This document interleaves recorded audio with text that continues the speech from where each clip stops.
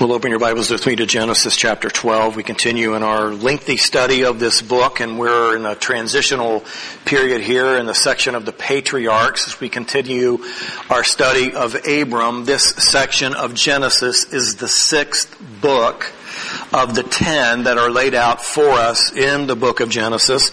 Each of these books is marked by the generations of the Hebrew word, the Toledot. And so this is the sixth book that we're examining, and it introduces to us this key figure, the person of Abram, whose name would later be changed to Abraham.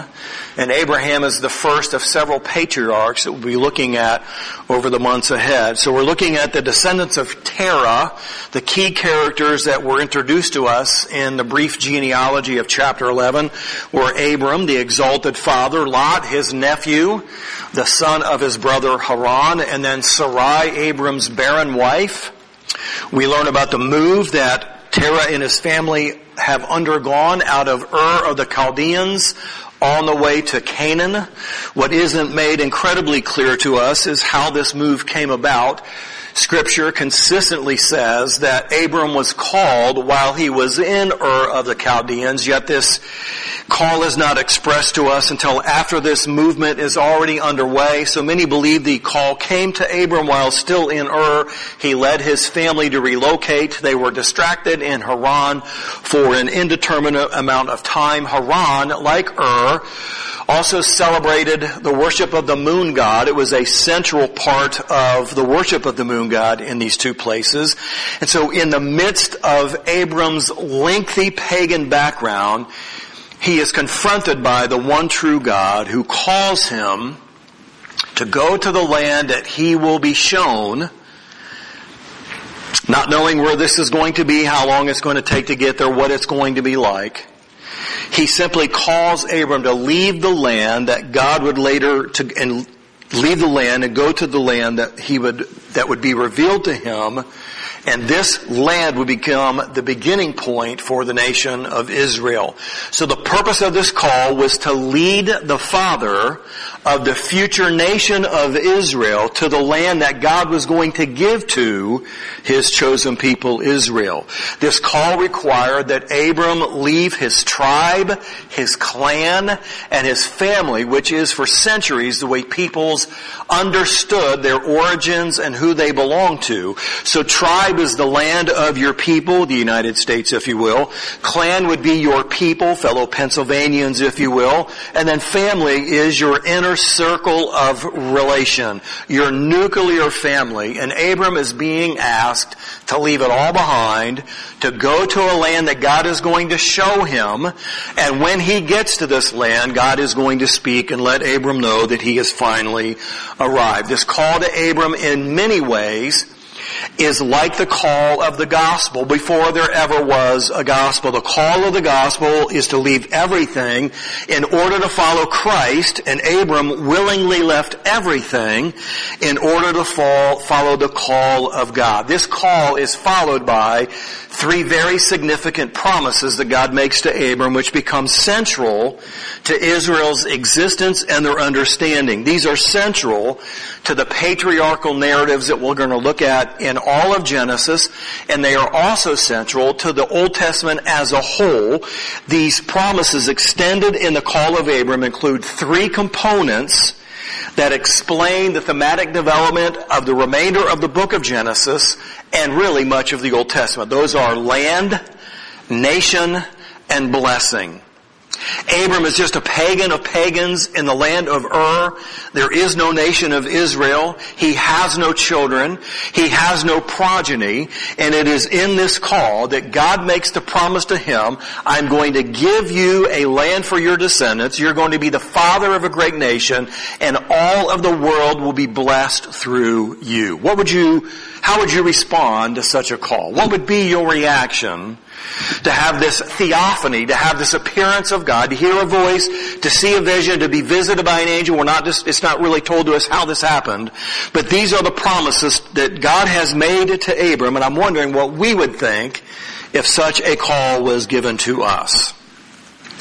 God is giving the descendants of Abram the land that will eventually be shown to him. Abram, although 75 years old and married to a barren woman, is going to be the father of a great nation, and his descendants would be as numerous as the stars in the skies. Now, if this was you, would you scoff? Would you laugh, as Sarai later did? Would you marvel? Would you fall on your knees? Abram simply heard this and responded in absolute obedience. Abram would never live to see the formation of this great nation. That would come much later under the leadership of Moses, who is actually writing the Genesis account.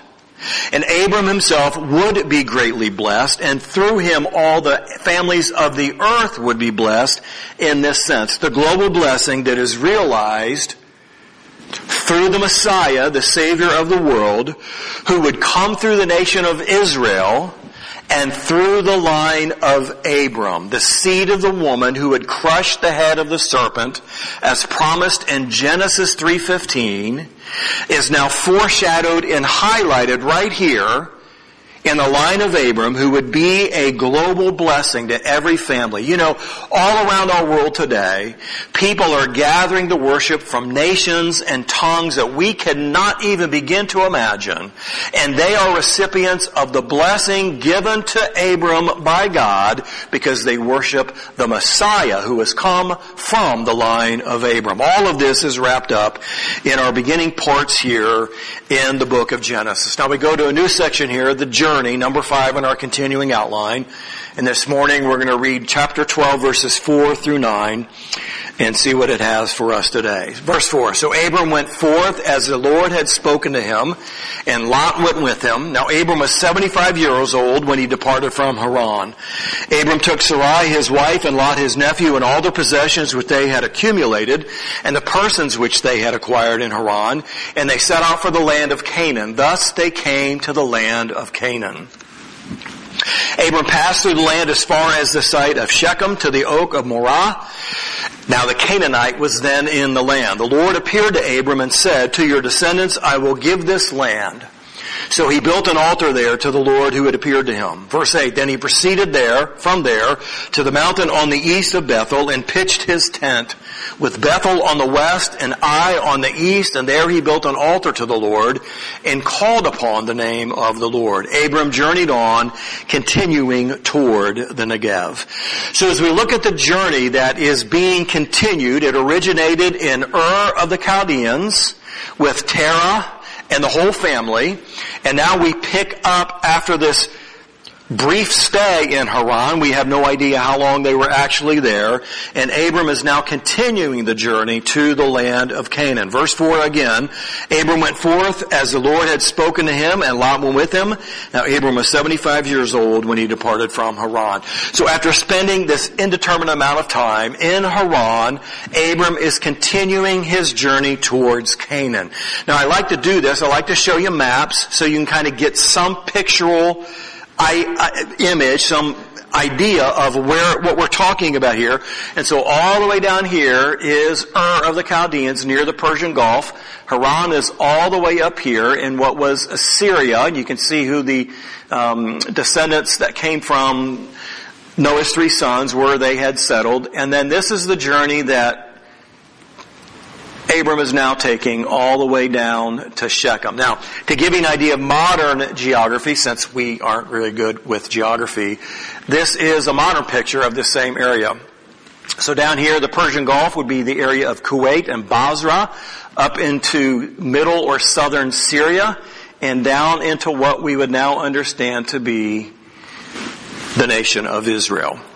So this is the idea of where they are traveling from and where they've gone through and where they're going to, and this is what it would look like in our modern world today. So as we continue in the outline, a couple of things to point out here is that Lot accompanies Abram.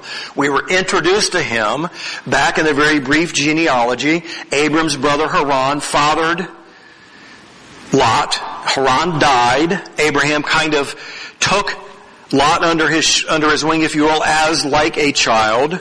And his inclusion here keeps his future involvement with Abram intact. We're going to see more about Lot as we go through the book of Genesis. The second thing that we notice here is that Abram is 75 years old. Now, this is not like it was pre-flood when people lived to be 800-900 years old. 75 years old is getting up there, probably a little above the average lifespan. And so this is an important time stamp, not only to connect back to the genealogies that we were given in chapter 11, but it's also an important timestamp for the eventual fulfillment of the promise that God is going to make in giving to Abram an heir through whom the descendants that would be as numerous as the stars of the skies would eventually come. Abram was to be a father of a great nation. Through him, all of the families of the world be blessed. And as he makes this journey to Canaan, he is 75, fatherless, and married to a woman who cannot have children.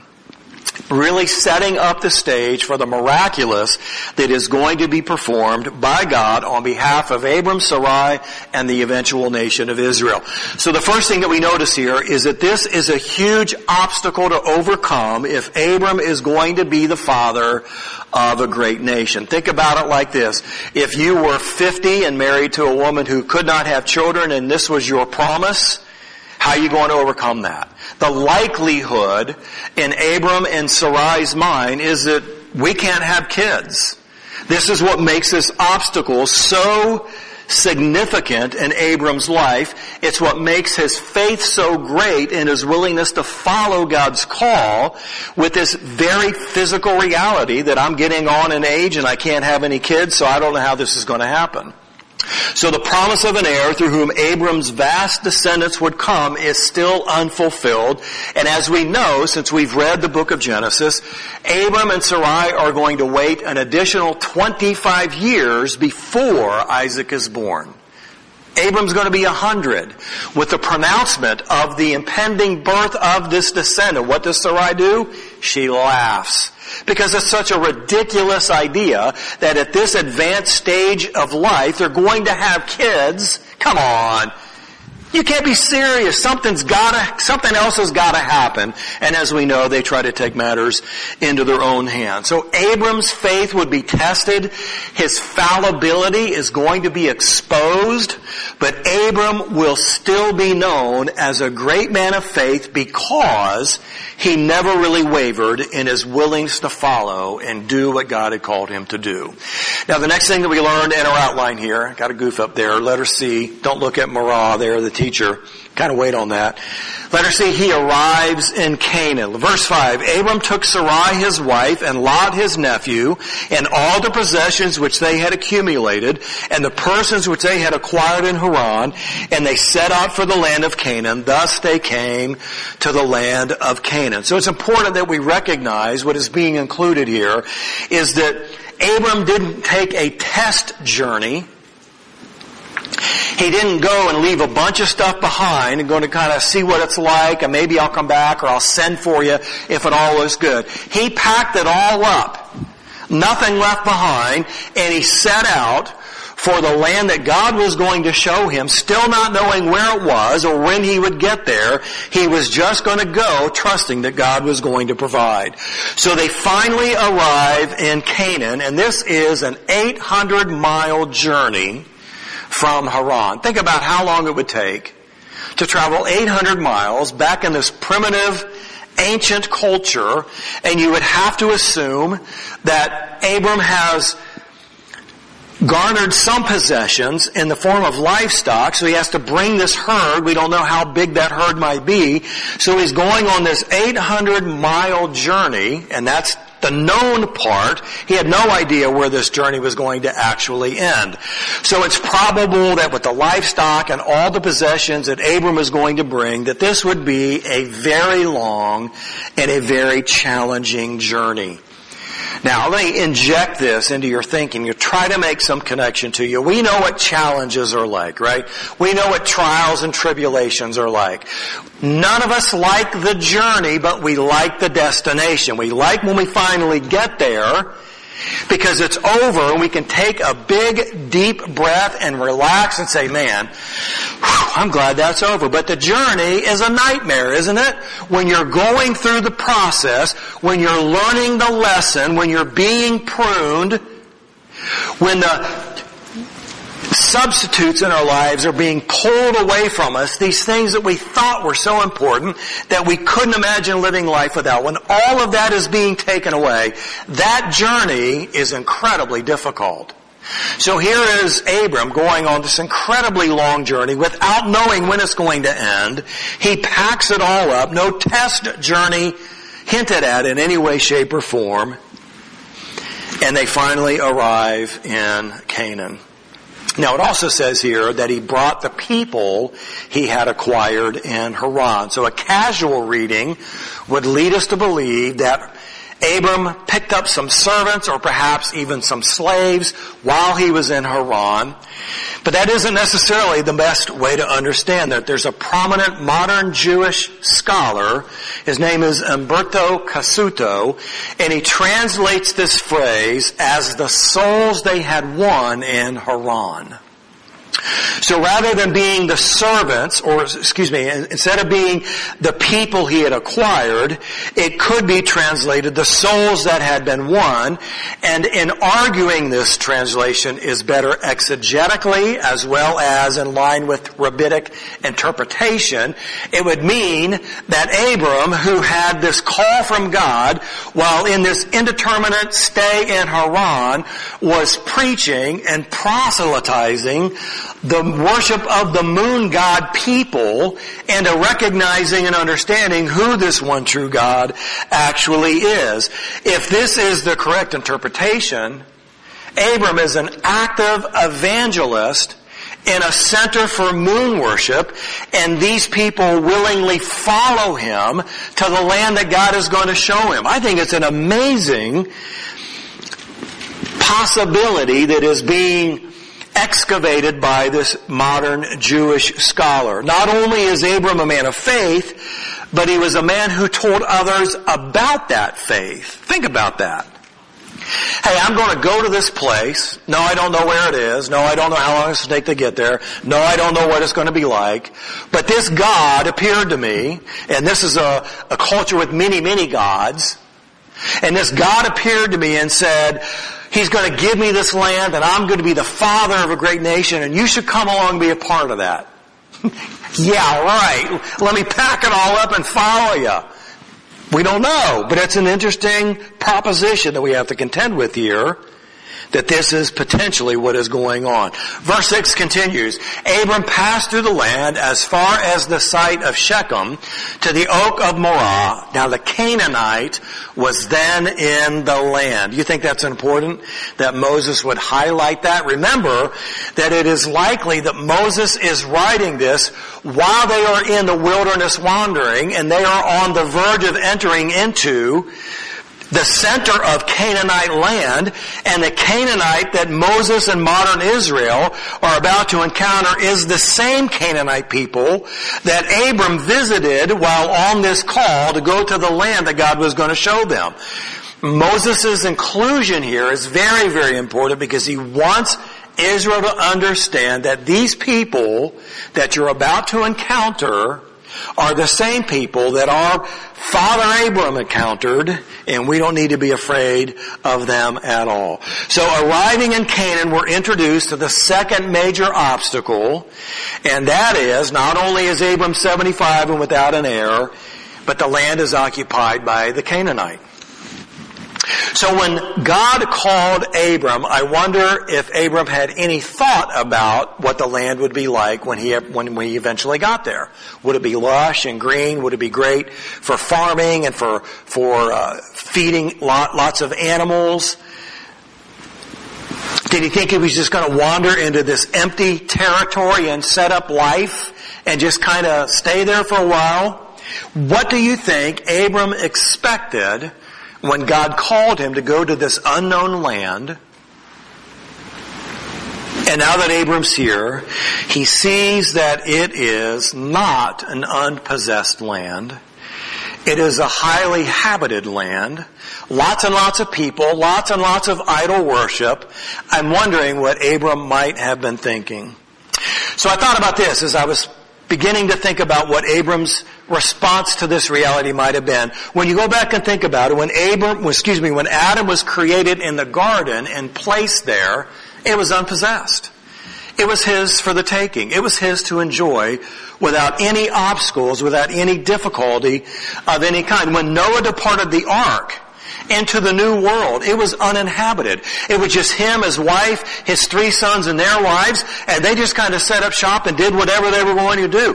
When the peoples scattered at Babel and went all over the uninhabited world, they had nobody to contend with. And here we have Abram, the great man of faith, leaving his homeland, his people, and his family to go to a land that God would eventually show him. And here it is, and it's inhabited by a people, a numerous people, who worship false gods. Abram is being given a land that is already possessed, which makes believing the promise that God has extended to him all that much more difficult. Think about it. Now fast forward to Moses' day, after sending out the 12 spies, what did they do? They feared the people. And they said, we could never do this. We'll go in and we're going to get slaughtered. We got to go back to Egypt if we're going to survive, right? Isn't that what they did? Abram arrives in the city of Shechem, and specifically at the Oak of Morah, and it's mentioned here for a very intentional reason. Morah means teacher or oracle giver. And so this place that Abram arrives is likely this massive oak tree under which the Canaanites worship their false gods, and they probably have set up altars to these false gods. And here we have Abram, the great man of faith, pausing under the Oak of Morah. He's worshiping under this same tree. Worshiping under a tree was very common in this era. It's possible that Abram stopped to worship God, or he just stopped to take a break under the shade because of the amount of shade this large oak would give to him. And it is at this location that the promises are restated to Abram. Letter D in the outline, verse 7, the Lord appeared to Abram and said, to your descendants I will give this land. So he built an altar there to the Lord who had appeared to him. Now remember, Abram's just on a journey. He doesn't know where he's going. He doesn't know when he's going to get there. He pauses under this tree. He likely sees evidence of idol worship under this tree. And it is here that God appears to him again and restates the promises that he made to him who knows how many years before when he called him out of Ur of the Chaldeans. So when Abram heard this call, he didn't know where he was going to go. He didn't know when he was going to get there. He was just told to start moving, and that's what he did. Similarly, when Noah was told to build an ark, there was no destination provided. There was not a need for a boat. He was only called to build the ark, which he did. Abram finds himself in the location of the land that was promised, or the promised land, and God speaks to him. Shechem is about 40 miles north of Jerusalem and is geographically central to the land of promise. Here's what that looks like. This is a picture of the region under the days of Joshua. Right here is Shechem. It's in the center of the promised land. Abram stops under this massive oak tree for rest, and God speaks to him, and it is here that Abram builds an altar. It is the first recorded altar that Abram is going to build. And we aren't told this, but this is something that is assumed based upon study of ancient cultures. It is very likely that there would be many other altars under this same tree because of the idol worship that would be present in Shechem. And Abram builds his own altar to the one true God. Not intimidated, not wavering. God speaks, this is the land I'm going to give to your descendants.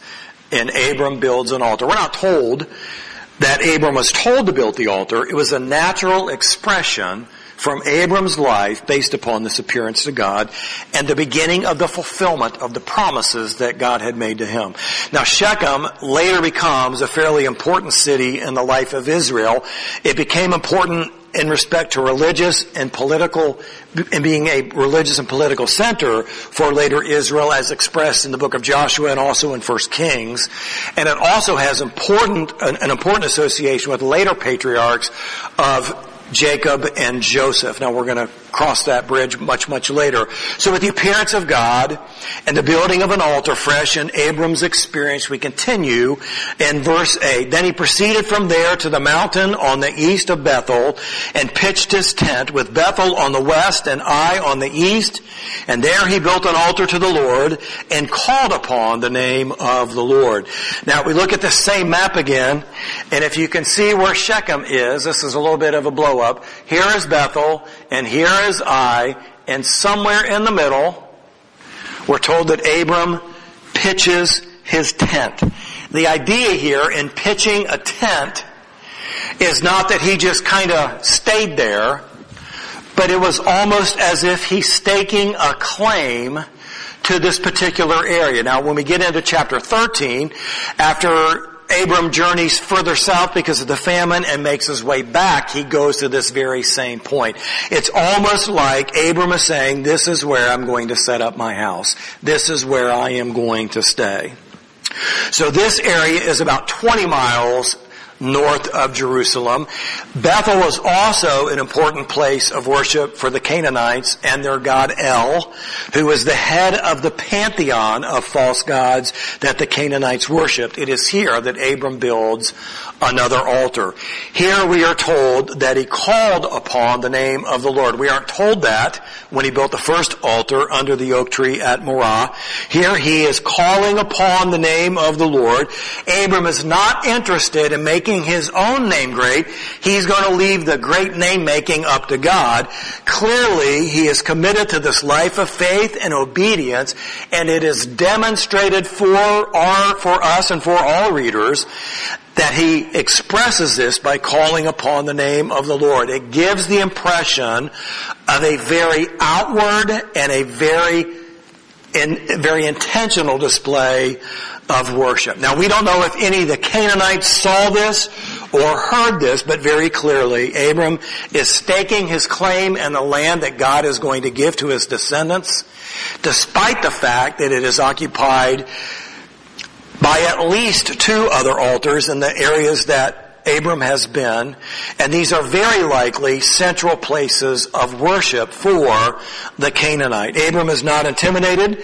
He is simply exhibiting unwavering faith in the face of very significant obstacles, 75 and without an heir, and a land already possessed with a group of people who worship false gods. Abram simply believes what God has said. He doesn't need a lot of explanation. He doesn't need a lot of validation. He simply believes what God has said. Now, Jacob and later Israel will make claim to the promised land at the same sites that are mentioned here at Shechem and at Bethel Ai. Years ago, perhaps decades, while still in Ur, God called Abram to leave and go to a land that God will show him. And now God has shown him this land. And Abram is quick to worship and believe what God has said. He did so with the tiniest amount of revelation. Think about it. The tiniest amount of revelation. Go to the land that I'm going to show you. You will become the father of a great nation. Your descendants will be as numerous as the stars of the sky. All of the families of earth will be blessed in you. And Abram simply says, okay. What could the church of God accomplish today if we possess the same measure of faith that Abram possessed? We talk about how coddled we are as Americans, and the idea of leaving our comfort zone just brings chills to our spine. Oh my gosh, how do I do that? go someplace, do something I'm not comfortable with. We don't want to do that at all. I mean, we don't want to sacrifice. We don't want to leave our comfort zone because we're so petrified by the unknown, by the uncertainty. And here is Abram in this ancient culture with just a sliver of revelation and these immense promises who says, okay, I will go. Here's what the book of Hebrews says about Abram. By faith, Abraham, who obviously had his name changed later, when he was called, obeyed by going out to a place which he was to receive for an inheritance, and he went out not knowing where he was going. By faith he lived as an alien in the land of promise, as in a foreign land, dwelling in tents with Isaac and Jacob, fellow heirs of the same promise. This is what the book of Hebrews says about Abram. This is what Abram did. This is why he's in the Hall of Faith as expressed in Hebrews chapter 11. The passage concludes, our passage today concludes with verse 9. Abram journeyed on, continuing toward the Negev. The Negev is south of Judah. It is known as the South Country. It is very dry. It is desert-like. It serves as a bit of a segue to what we're going to look at in our next passage, where Abram will journey on to Egypt because of a famine that is in the land, and this again paves a way for a foreshadowing that is going to come into the nation of Israel much, much later in their history. So here we have this pagan who has come from a family of pagans living in this pagan world, simply receives a simple call to go to a place I'm going to show you, and here's the promises I'm making to you, and this is exactly what he does. The Middle East, as we understand it today, is a validation of the faith that Abram possessed, the promise being fulfilled in his life, although he didn't see it. And at the very, very least, it ought to be a significant confrontation in our lives today about how little we actually trust God.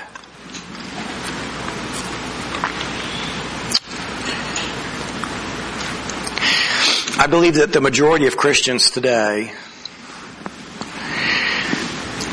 are probably challenged in their faith, challenged in their walk, challenged in their service by some kind of impression that comes from the Spirit through messages they've heard or passages that they've read or prayers that they prayed, and rather than faithfully obeying, are quick to say, now wait a minute. Now, what about, and well, what if, and how's that? And we never see God do what He desires to do in and through our lives. Folks, we have a completed revelation from God. All that God is going to tell us, He's told us in His Word. He will affirm these truths in our lives through the work of the Spirit. But if we sit back and wait for another revelation that comes from God to tell us what we're to do and where we're to go and how it's going to work, we're not going to ever get it. He's told us already, and what we must do is believe that He who promised to be with us will be with us, that He who will make us strong in our weakness will be our strength, and that He who will supernaturally provide all that we need will provide it, and just simply follow and obey.